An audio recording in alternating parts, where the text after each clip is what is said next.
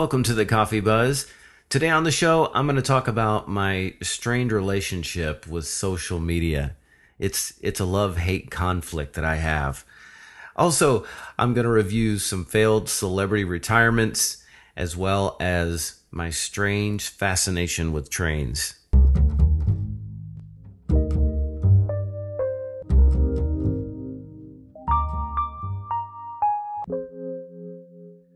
Hey, it's another week, another show. 12 of them. Can you believe it? I when I look back on these episodes, it's kind of like stepping inside the mind of a crazy person. I've had, what is it? Alien episode last week. We did a parenting episode.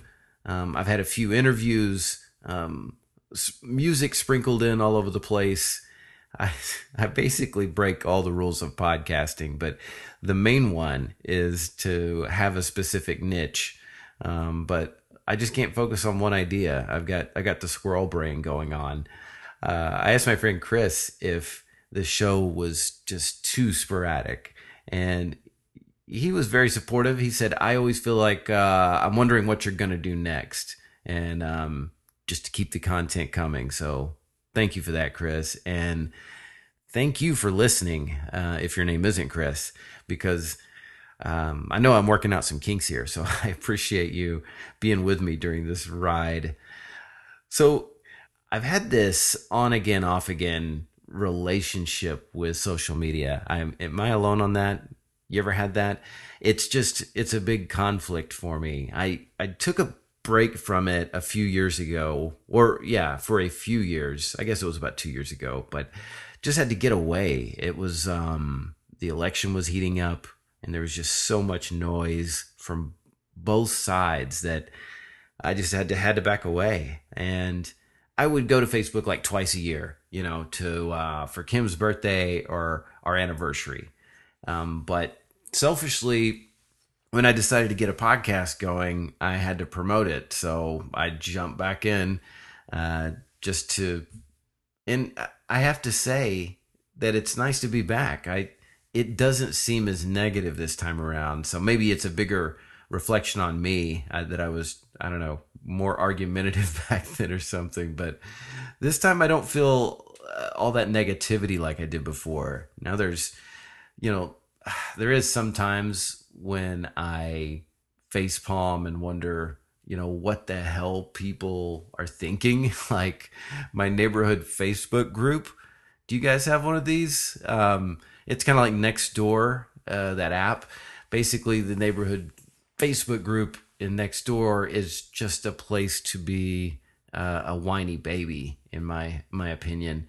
Now, to be fair, most of the posts are, they're just boring and mainly harmless.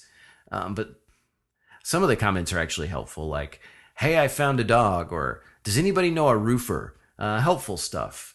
Some of these people, though, are just, God, they're just the biggest crybabies. Like, here we go. Like this lady. I will call her Barbara. Barbara complains that the garbage truck comes too early. How self-important are you, Barbara? I mean, you can't put out your trash the night before. This dumb post, it got 32 comments. How is there that much to talk about? I mean, the comments actually started on her side at first. All these people saying, "Oh yeah, you should, call the city and you should file a complaint. That's not fair what they're doing." It was ridiculous. But then, logic kind of took over the crowd at some point, and people just said, "Look, plan ahead." I doubt this lady's ever did a day of manual labor in her life, because if she did, she would know that the sanitation workers want to knock this thing out before the day gets to be 100 degrees outside. She's just completely whining here. What else do we have? AJ. AJ wants to know if anyone in this group lives in the La Frontera apartments. And there's two question marks on that question. No good can come from answering yes. Actually, no good could come from answering no. No response on this, which is what AJ got. Some extra some extra context on this thing is that this is AJ's first post and is a new member. So there's some serious red flags. But nobody in the neighborhood has posted a comment on this ridiculous question. So I have to give you credit for that, neighbors. You didn't fall for the shenanigans. What else we got? Oh, mark your calendars. James is having a game night. I've seen this guy also post about his Bible study, which is fine. I'm not trying to knock Bible study, but I feel like the game night is just kind of a bait and switch thing this guy has going on. There's ulterior motives. I'm on to you, James. Stop trying to save my soul. All right, what else? What else? Oh, this grumpy old man. We will call him Herbert. He posts a video of some kids running up to his door. I guess he's got one of those, cameras or whatever. And they run up to the door, they knock on it, and then run away. And as annoying as that is, I don't think it's a crime. They didn't try to break in or steal anything, vandalize. It's just some punk kids. That's like the oldest trick in the book, actually. I'm sure Herb maybe did it in his day. Maybe he didn't, and that's why, he's such a grumpy old man now. He even gives Herb even gives his location and time of date so we can be on the lookout for these guys. Oh man, this group, they they gave me some guff over the train. My neighborhood has a very active railroad track. Someone posted that the city is putting in these new intersections that are going to allow the train to stop blowing their horns. And I asked the simple question of, am I the only one who is going to miss the sound of the train? And it was a resounding yes. I would be, in fact, the only one. I swear, these people in their like cush lives where they have silent trains and garbage trucks that just run whenever they want. They don't appreciate the finer things in life, like the haunting sound of a train in the middle of the night. It just sort of blends into your dreams. Reminds me to get up and get a glass of water. It's almost a surreal type of sound.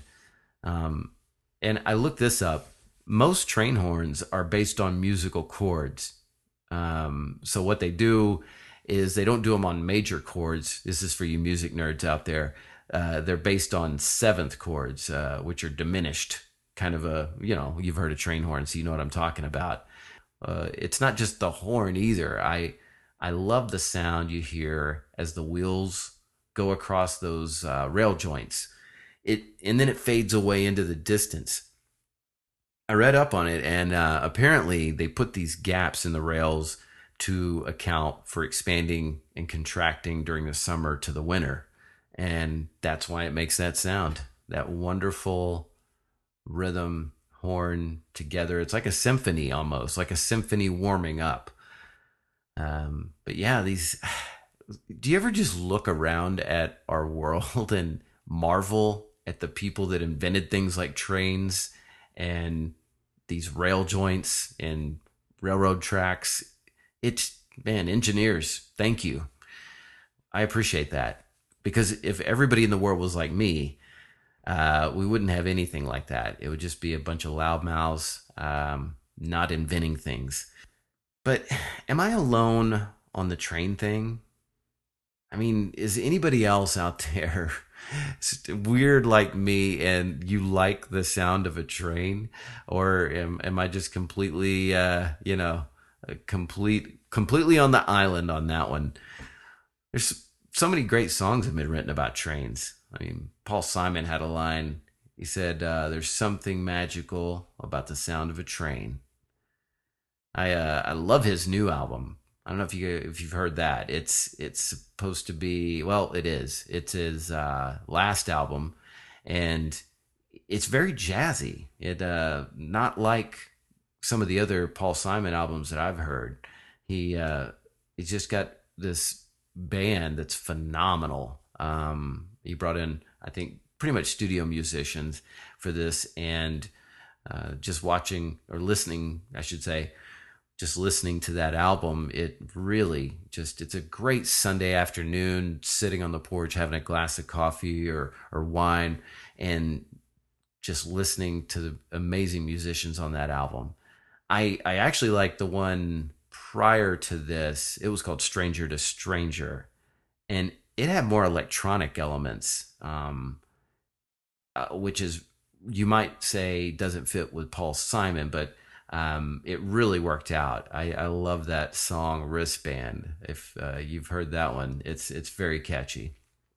It I couldn't believe Paul Simon would make an album that I'd be getting this much into, but he's just that good.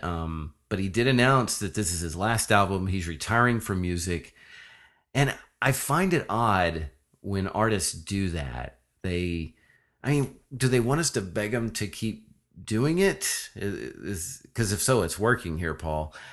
Um, maybe it's a marketing technique. Like, we don't need you to put in a 2 week notice.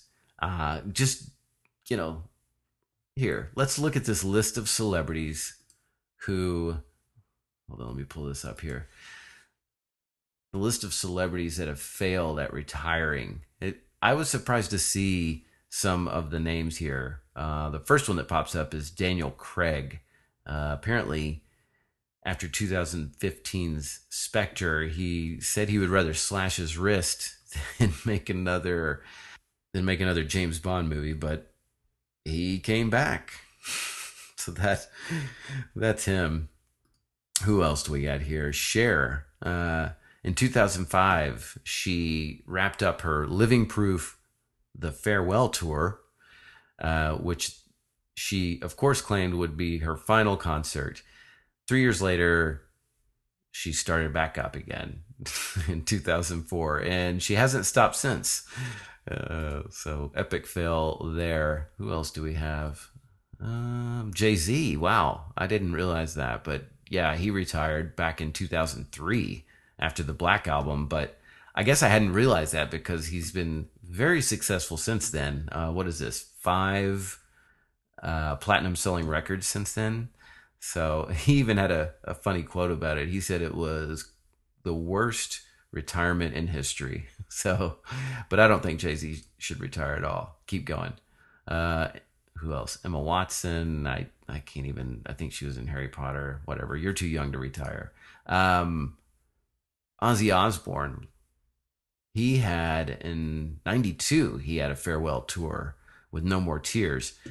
And then 3 years later, he returned, and kind of like Jay-Z, he had a funny sort of, he took it in stride. He realized what he was doing it, and he called it the Retirement Sucks Tour, which is pretty awesome.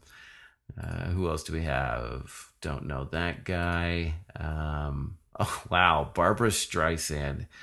In 2000, she had basically the most expensive farewell tour in history, with attendees paying over $1,000 to see Streisand for the, quote, last time. And then in 2006, she came back, and man, those fans were upset. Can you imagine you pay like $1,200 to go see Barbara Streisand? I mean, I can't imagine that. I can't imagine paying $20, but if you're the super fan and you're paying $1,200 and then 3 years later she comes back, I would be asking for a refund. That's probably grounds for a lawsuit, I think. But yeah, I don't, I guess if anybody can retire, it's Paul Simon. You know, he's been doing this since he was 16. So I'm being selfish by hoping that he fails at retirement. But if you do, you've given me plenty of good music. So thank you, sir. God bless you. But if I were to give you one musical recommendation that you listen to, if you only listen to one thing, which is probably one thing too many, but if you were to listen to my recommendation, I would have to steer you towards the new Leon Bridges album. It is really good. It's his second album. I Good Thing. That's what it's called. And man, this time around, the first album I thought was brilliant. He kind of was compared to Sam Cooke or some of the old R&B from the 60s.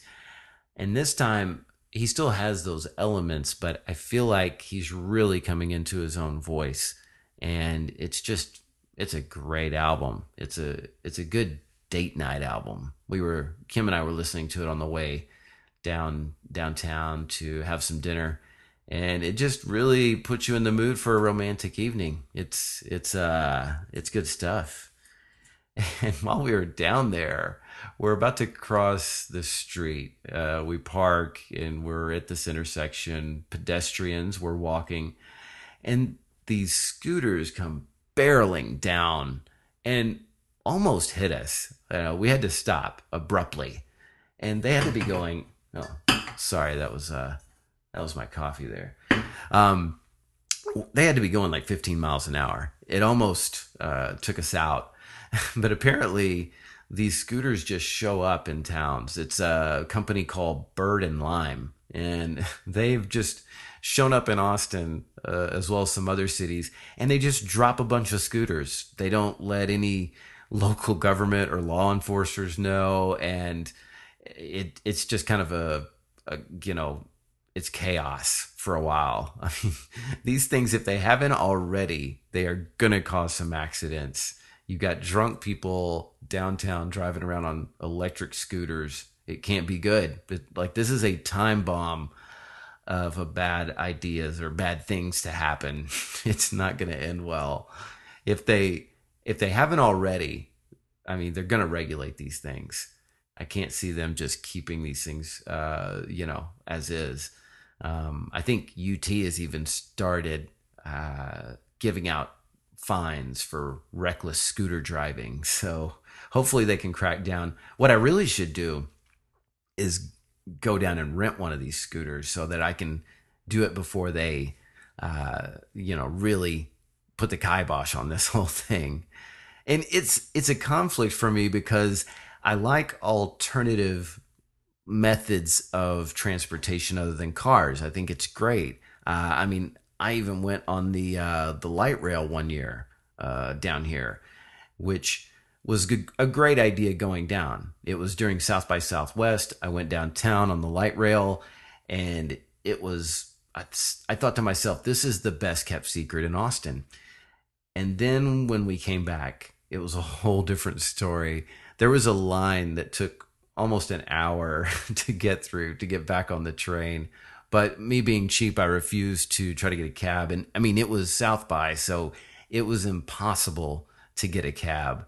But it wasn't too bad. It was a lively bunch there on the train. But my point is, I love alternative ways of transportation. But yeah, these scooters aren't, I don't know. I don't think they're going to stick around. We'll see how it goes. Guess I should talk about my coffee here, right? I am. This is the name of the show, after all, the coffee buzz. This week I'm drinking Kona Red. It's a cold brew. Of course, on the cold brew kick, as I've mentioned. And I should say Kim got me the Kona Red. I mean, she's so sweet. I just opened the refrigerator and she has new coffee for me all the time. It's so awesome. I'm a lucky dude that way. But Kona Red, this coffee, it comes from Hawaii, as you might have guessed. They have 3 flavors, vanilla, espresso, and original.